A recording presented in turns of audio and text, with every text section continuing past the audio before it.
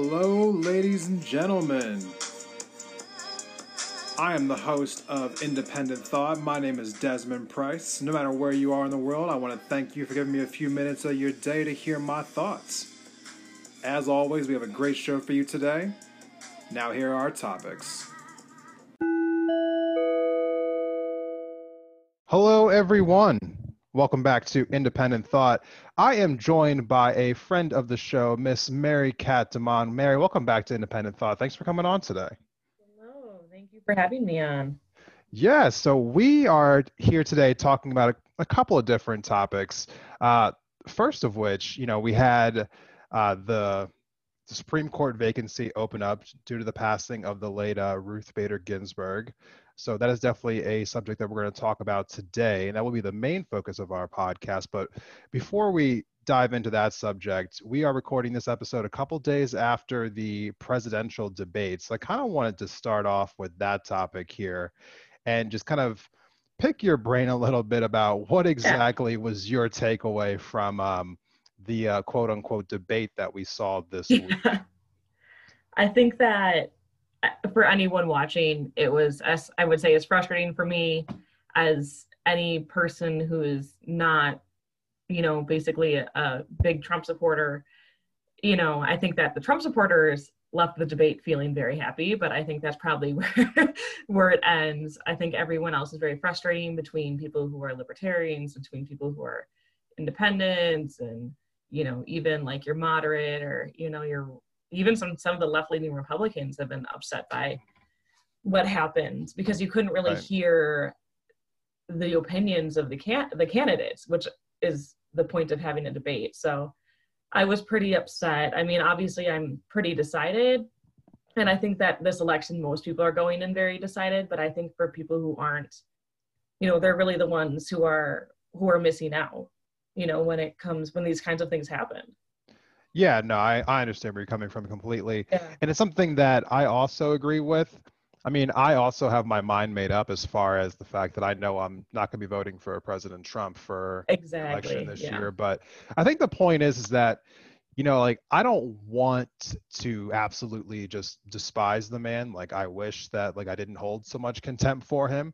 But I feel as though every time that he has the ability to be more presidential, he chooses not to be. And his defenders will say that, oh, well, everyone's unfair to him, so he has to be more aggressive. And I can understand why they would feel that way, but I think there's a difference between standing up for yourself and being a bully. I think there's a difference between standing up for yourself and not holding a constructive conversation, because there was nothing constructive about what he was doing. I mean, they both agreed to the format of the debate. There was time to rebuttal. I mean, there was no reason why he couldn't just let Joe Biden speak. I just didn't understand the calculus there, other than he was just trying to be as aggressive as humanly possible, hoping to get Joe to slip up, which, if that's really your debate tactic, I feel bad for all the people who tuned in that night who actually wanted a substantive conversation and just left being annoyed, which is, according to most of the after the debate polls, is how most people felt. Most people just felt annoyed. Like it was like the worst thing they had ever seen. I mean, would you agree? Oh, I would completely agree. I think I spent that debate.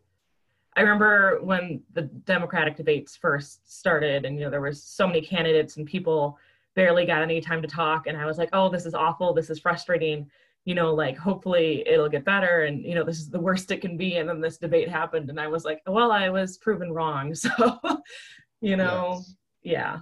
Yeah. So my overall takeaway, I did a quick poll on my Instagram page if people wanted to hear my reaction to the debates. Yes. And my just overall takeaway from it is that I feel like our country as a whole deserves better than that. I know that Joe Biden also said some things that I wasn't really too keen on, but my big takeaway is that I would wish that both people going forward would be a little more just presidential, just allow each other to speak. Like, I don't want to watch someone have like a, just having some kind of pissing contest on stage like that. That's not what I tune into a presidential debate for. Like, if I want that, I can go on YouTube and watch two, like idiots on YouTube having that kind of exchange. I don't want that from the Democratic and Republican nominees for president. That's just inexcusable on both of their parts as far as I'm concerned. Right. But On that note, some news here today is that President Trump came down with coronavirus, so there might not even be a second debate, or they might have to reschedule it. So that is quite the news of the day. What are your feelings on the president contracting coronavirus? Yeah, I think, I don't wish that on anyone. Like, I hope he gets healthy, and I hope, he doesn't get the awful symptoms. I am concerned that if he remains, asymptomatic, even though there are some rumblings that he is a little sick, but I am concerned that if he doesn't get severely ill, that this is going to be a tactic where he's going to be like, well, I had it and I was fine, or my wife had it and she was fine. And so, like, of course, I want him to get healthy, and I want, the best thing for him as I would want the best thing for anybody when it comes to this. But I hope that it doesn't turn into a political tool that, he's used these kinds of things in the past, though. So I wouldn't be surprised if it does. Right. I was listening to some news right before we came on today. It does sound like he was having symptoms yesterday and today. So it does not seem as though the asymptomaticness was something that he dealt with. It seems like he is actually very symptomatic. It sounds like he's planning on holding campaign rallies virtually this week. So it sounds like he's not entirely taking it easy, which, I'm sure for him is a hard position to be in, given it's a month from the election. And so, it's probably a hard time for him to want to be quarantined in the White House where he can't really do anything. But yeah, no, I don't wish anything bad on the president. I don't wish anything bad on anyone. But yeah, so I don't really know what exactly is going to happen from here on out. Hopefully he'll recover just fine. But it's definitely one of those things where I heard that it was one of his staffers who contracted it and they had her quarantined in the back of Air Force One. But, I'm not trying to say that the president, had this coming, but I feel as though he's never really taken this as seriously as he should have. And I think unfortunately, it's now resulting in him contracting the disease that he's taken so lightly for so long now. Well, exactly. And that's kind of what happens, when you don't follow the guidelines of the CDC, especially with someone who's had as much contact with people as he's had. If it wasn't her, his staffer, it could have been anybody, and so I think that as much as I hope that he wouldn't catch it, as much as I hope that anyone, that no one catches us, sorry, I hope that he doesn't catch it as much as I hope that no one catches it, Right. But it is kind of what happens, like this is a extremely contagious thing happening. So, I just hope that he gets better. And, I think it's unfortunate that he can't campaign a month from the election. I don't think, him losing because he can't campaign is fair to him or to anybody. So we'll see what happens. We will. And we're going to take a quick break, but when we come back, we are going to discuss the Supreme Court vacancy and the potential future Supreme Court Justice, Amy Coney Barrett.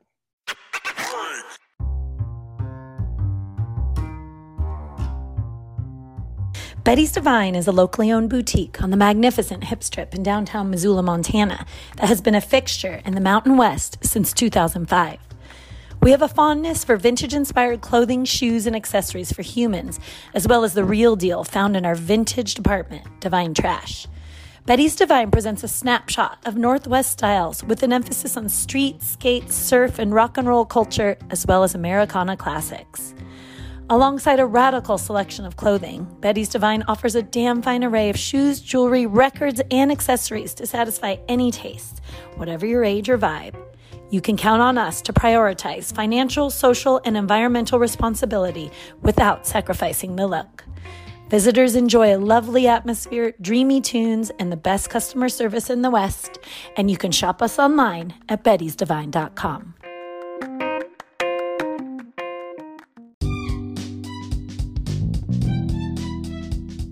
Hey, Indie Thought listeners. Has this past year helped you rediscover your creative and crafty side? Well, then you're going to love our sponsor for today's episode. Bathing Beauties Beads is a full-service bead shop in the heart of downtown Missoula.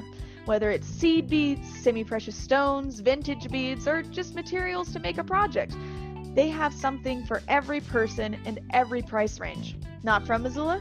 Don't worry. They have an extensive online store and they will ship directly to you. Whether you're a beginner or a pro, they'll welcome you and help you make your next project a reality. You can find them online at Bathing Beauties Beads on Instagram and Facebook or at bathingbeautiesbeads.com. And don't forget to use offer code INDEPENDENTTHOUGHT at checkout to save 15% on your order.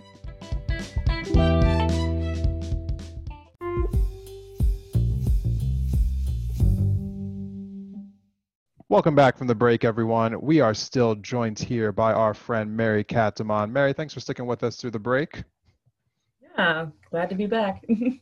So we are talking today about the Supreme Court vacancy. As noted in the beginning of the episode, we just recently had Ruth Bader Ginsburg pass away, and President Trump has nominated Amy Coney Barrett to potentially replace her. Now, the Senate has yet to confirm her because they have yet to actually, have the procedures that go through that.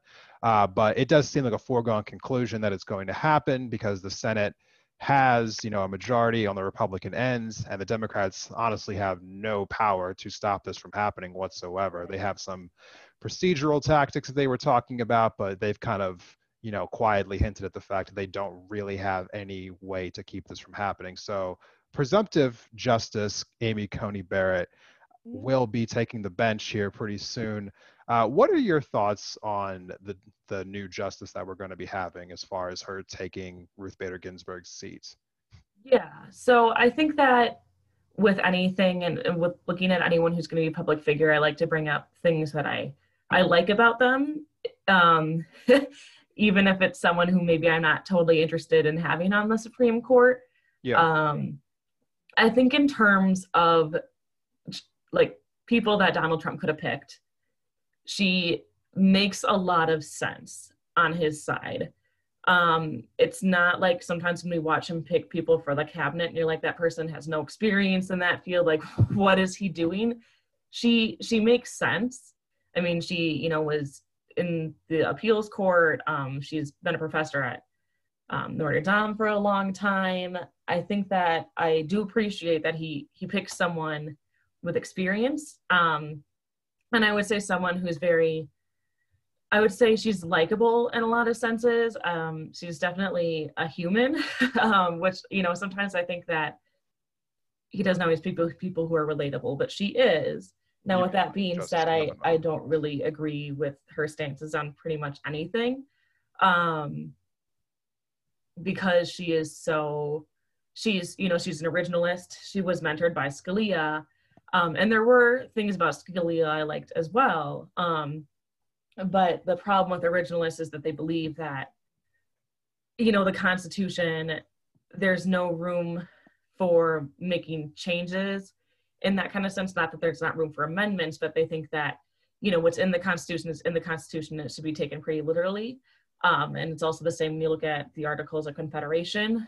And I think that the world changes and it's not the same now as it was during the American Revolution, and that's okay.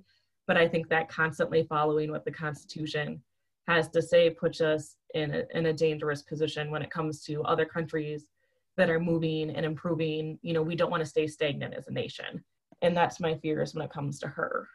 Right. So I did a little bit of research on Amy Coney Barrett when I knew that we were going to be making this episode today.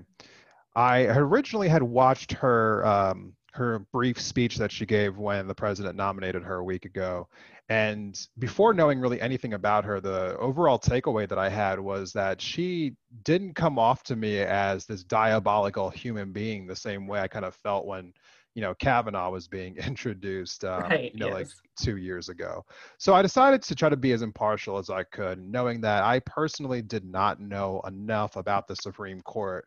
So I decided to go do a little bit of research.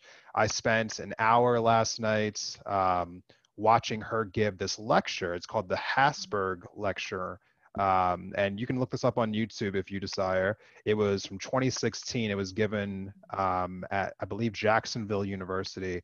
It was held 5 days before the 2016 election. And basically, she was discussing her views on the Supreme Court and what exactly the court's role is in America, and the difference between what she characterized as a conservative judge and a liberal judge. Like, she doesn't really view those two terms as being partisan, but rather conservative, meaning like what you were saying, like interpreting the Constitution as it was framed, at its founding, versus liberal judges being people who want to expand off of what the Constitution means and kind of try to take the country a little bit forward. So she really resents the idea of the words conservative and liberal being used in their current partisan framework.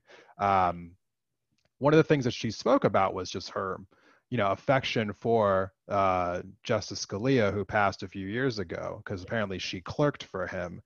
And apparently she tries to model herself off of him. And the way that she said that he was a justice was that he decided to take all of his personal preferences and try not to engage them into his decisions as far as the Supreme Court justice were concerned. And one example that she cited was that he had to overhear a case where someone in Texas had burned a flag. And he personally was really like appalled by someone who was burning a flag, but he felt like it was his constitutional duty to interpret the Constitution as it was written. And he determined that even though he personally hated this act that happened, he thought that it was that person's constitutional right to express their freedom of speech through the burning of the flag. And so he voted for that person's right to do so. So with all that being said, my overall takeaway is that if she claims to be someone who feels the same way that he does, I have a hard time being so resistant to somebody who is willing to put their personal feelings aside and just interpret the Constitution as the Constitution versus trying to, push their personal biases onto it. Right. And I completely agree. I think there is, again, like, I really respect that about the Supreme Court, and honestly, about the way that judges are supposed to be in our judicial system in the United States is supposed to be, because it isn't supposed to be this bipartisan, conservative, liberal kind of concept. It is supposed to be more of that, there's the originalist, and then there's the people who believe, in expanding upon. And I think that both are necessary to have a good balance. I think if we only had people who, saw the Constitution for what it is and believe in it only for what it is, I think that we would have a lot of issues in the United States still today. But I think that if we also only expanded, and didn't look at what our founding fathers meant, we would also no longer really be the United States of America. I think that there are things that people will say something and I'll be like, well, yes, that might be the case in Finland, but we're not Finland. When people say, like different things, I'm like, but this is the US and there are going to be differences, and that's okay. So I think that I really respect that about her. I do have concerns, because I just don't think we're going to agree on some issues, and that's okay. But I really do like that she is young and a woman, yes. And I appreciate that he picked, a younger woman, because sometimes I feel that, there's women, and especially because I am moderate, and I think most of the women my age who are represented in politics are going to be very liberal, which is great. I love to see that. But it's nice to see someone who isn't super liberal, who's a younger woman, even though I'm only 23, but right. Sometimes I feel like I'm 48. Hey, you know what? There's nothing wrong with being, politically conscious about what's going on in the world. Right, exactly. And I think that I know that, President Trump, probably picked a woman because he probably saw his struggling poll numbers with women across the nation, which, right. To be fair, still a good thing. Doesn't matter what I'm sure he didn't have the best intentions, but, it's still an important thing that he did that. Right. I am under the belief that, just talking on the Supreme Court really quick, and I wanted to pick your brain on this. I'm under the belief that I don't like the idea of the lifetime appointments. And let me tell you why really quickly here. Mm-hmm. You know, I don't think that it's fair to the justices on multiple levels. You know, if you are in your 80s and maybe you just want to like just retire, I mean, like, I don't think that you should be pressured to wait, you know, like until, you know, another president comes into office because you don't want to leave while a current president is in office for political reasons. It just feels really just like nasty to me, the pressure that's put on these justices to retire when the country wants them to versus when they want to. And so I think it'd be better off for the country, but especially the justices as a whole, if they just had some kind of term, not like essentially like where they would need to get reelected like a normal politician, but just like a standard term. Like maybe if they would get elected, that they would just hold that court for 20 years, let's just say. And then after the end of their 20 years, that they would just be rotated out by whoever the president was at that point in time. So they wouldn't have to feel this unnecessary pressure to wait to retire. Because maybe, you know, Ruth Bader Ginsburg wanted to retire a couple years ago, but she couldn't because she felt pressure to stay in because President Trump was in office. And I feel bad if that was the case. Maybe she passed not really wanting to be on the court anymore. I mean, I don't know that for sure, but I just hate that the justices feel that sort of pressure. What do you think? I would agree. I think that because I think that if I was in that position, like if, you know, I got lucky enough to get nominated for the Supreme Court, of course you're going to say yes. But in the back of your mind, you do always have that idea that, you know, this is now the rest of your life, right? Yeah. And I think that in any position, like anything, no one wants to be stuck in a moment in time where this is the rest of your life, you know, and you know that, or this is the rest of your life until you step down, you know. And people really insult, I think, sometimes when justices step down, depending on the time that they step down. I think that, you know, when Ruth Bader Ginsburg passed away, there were people who were immediately upset, rightfully so, because she didn't step down when Obama was in office. And, you know, now we're kind of in this position where there's going to be someone appointed who's very different than her, you know, than her ideology. With that being said, I think that, like a 20-year limit would be good, you know, because there's people also on the Supreme Court who were appointed when George W. Bush was in office. And when George W. Bush was in office, I was a kid. And the country was a different place. Right. Like the United States was different than it is now. And I'm not saying that they don't have the right to lead or that they shouldn't be leading, but I am saying that it's interesting to have an impact from, you know, 2 presidents ago still there. So I think that's another point to look at it too. And I think in respect to the justices having a 20-year term, because at least then, you know, when your 20 years is up, you know, it doesn't really matter who's president.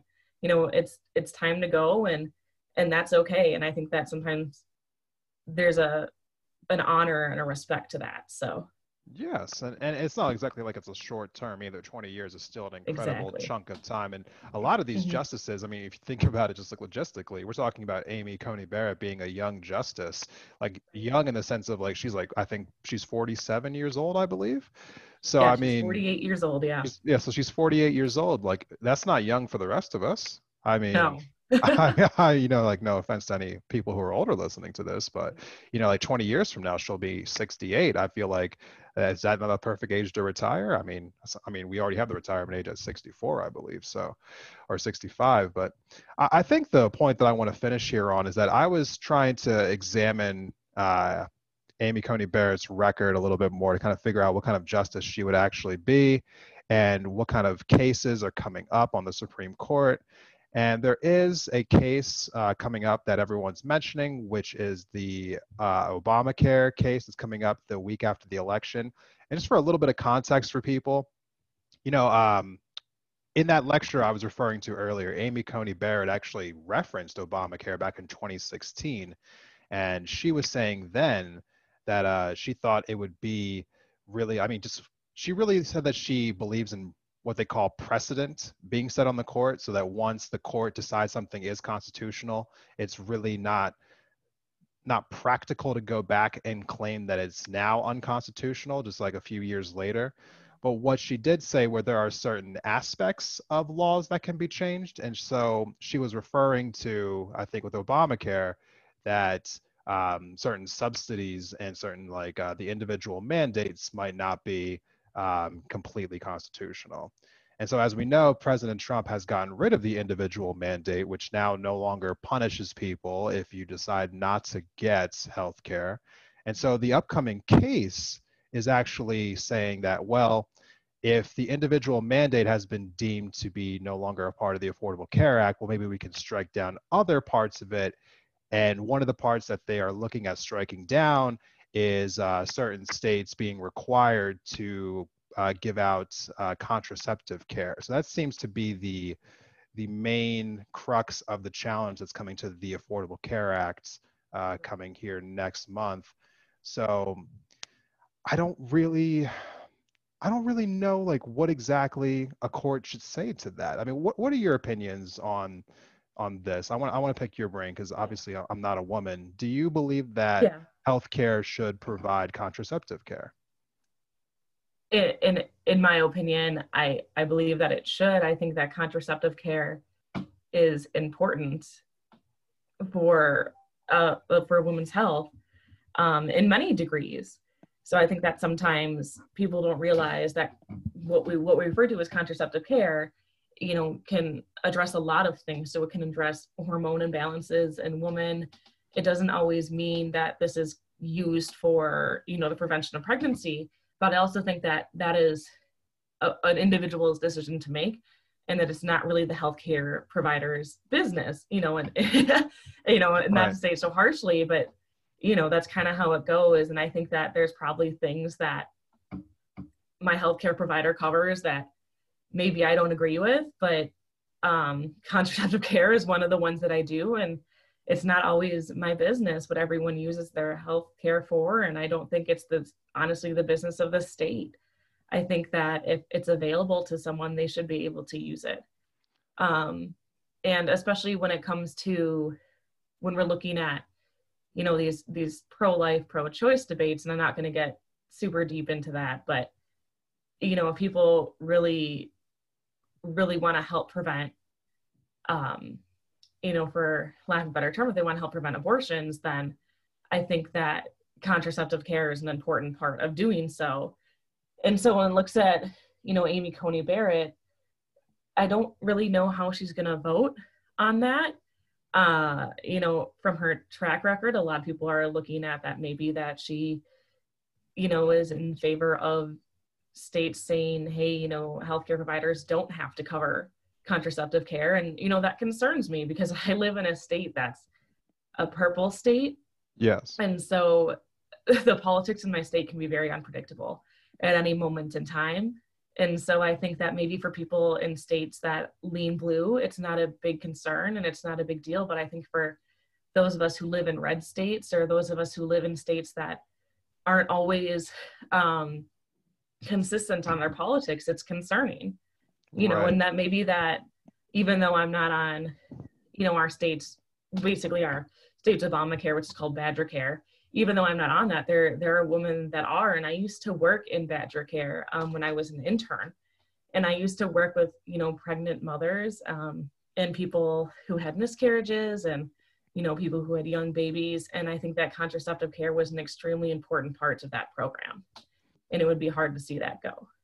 Right. And, my quick 2 cents on this piece is that I feel as though when it comes to healthcare, as somebody who has also worked in the healthcare industry, I think there's a big difference between, medications and procedures that are elective and things that are necessary in order to, maintain good health.